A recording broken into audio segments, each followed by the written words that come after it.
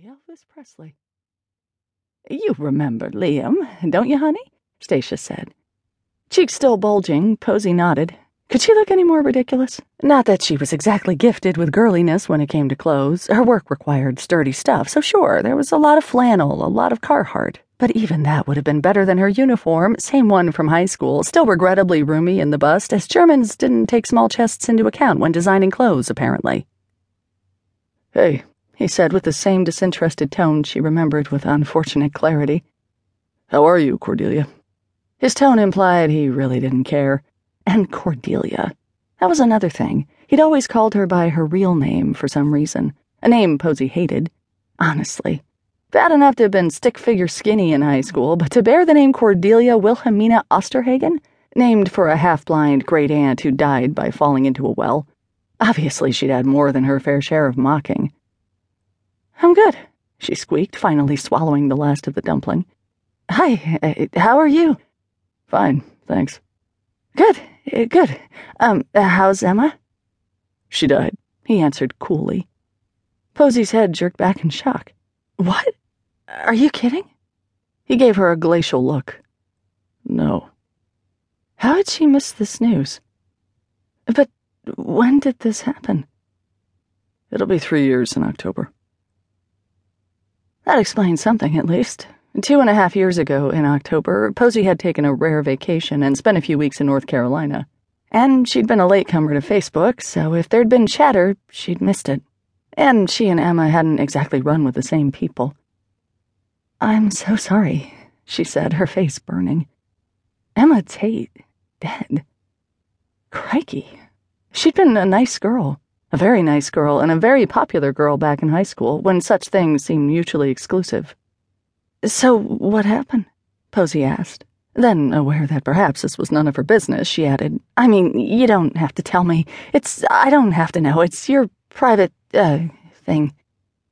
Leukemia, Liam answered. Posey flinched. I'm so sorry. A tragedy, Max added. Such a sweet girl. He told us at Home Depot the other day, Stacia said. You know how the fan in the upstairs bathroom has been broken for years? Well, we thought it was time to finally fix it since Gretchen's coming home, and there we were, and who did we see but this handsome boy? We were so sad to hear about Emma. So sad. Granted, not sad enough to tell Posey, despite the fact that Stacia called her every morning at 8:15. Then again, not passing on big news was a family tradition. Stacia had told Posey about Carol Antonelli's gallbladder surgery in relentless detail, as well as how much they'd saved by driving 40 miles to buy coffee at Stop and Shop instead of Hannaford's, sure. But bigger news, deaths, births, marriages, etc., tended to fall through the cracks. A sudden flash of memory caused a lump to come to Posey's throat. Emma at Sweetie Sue's ice cream parlor, loading up a waffle cone with 4 scoops instead of 3. A conspiratorial wink as she handed it over the counter.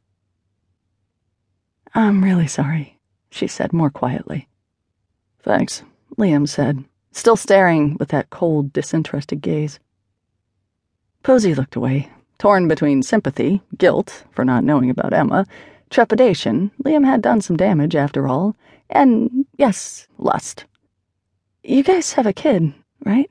She asked. At least she remembered that. Nicole. She's 15 now. Wow, 15. Wow, 15. Liam didn't answer, but his look was loaded with that same disdain Posey so well remembered. Once upon a time, when he was channeling Bono, Liam had worked right here in Guten Tag, a miraculous and agonizing time for Posey. The fact that the Osterhagens had given Liam a job at a time when his reputation was questionable and fascinating hadn't caused Liam to warm up to Posey, however. Nope. He always treated her with the same interest he might give a speck of dust. At first, anyway. Whatever. Mom was gabbling away.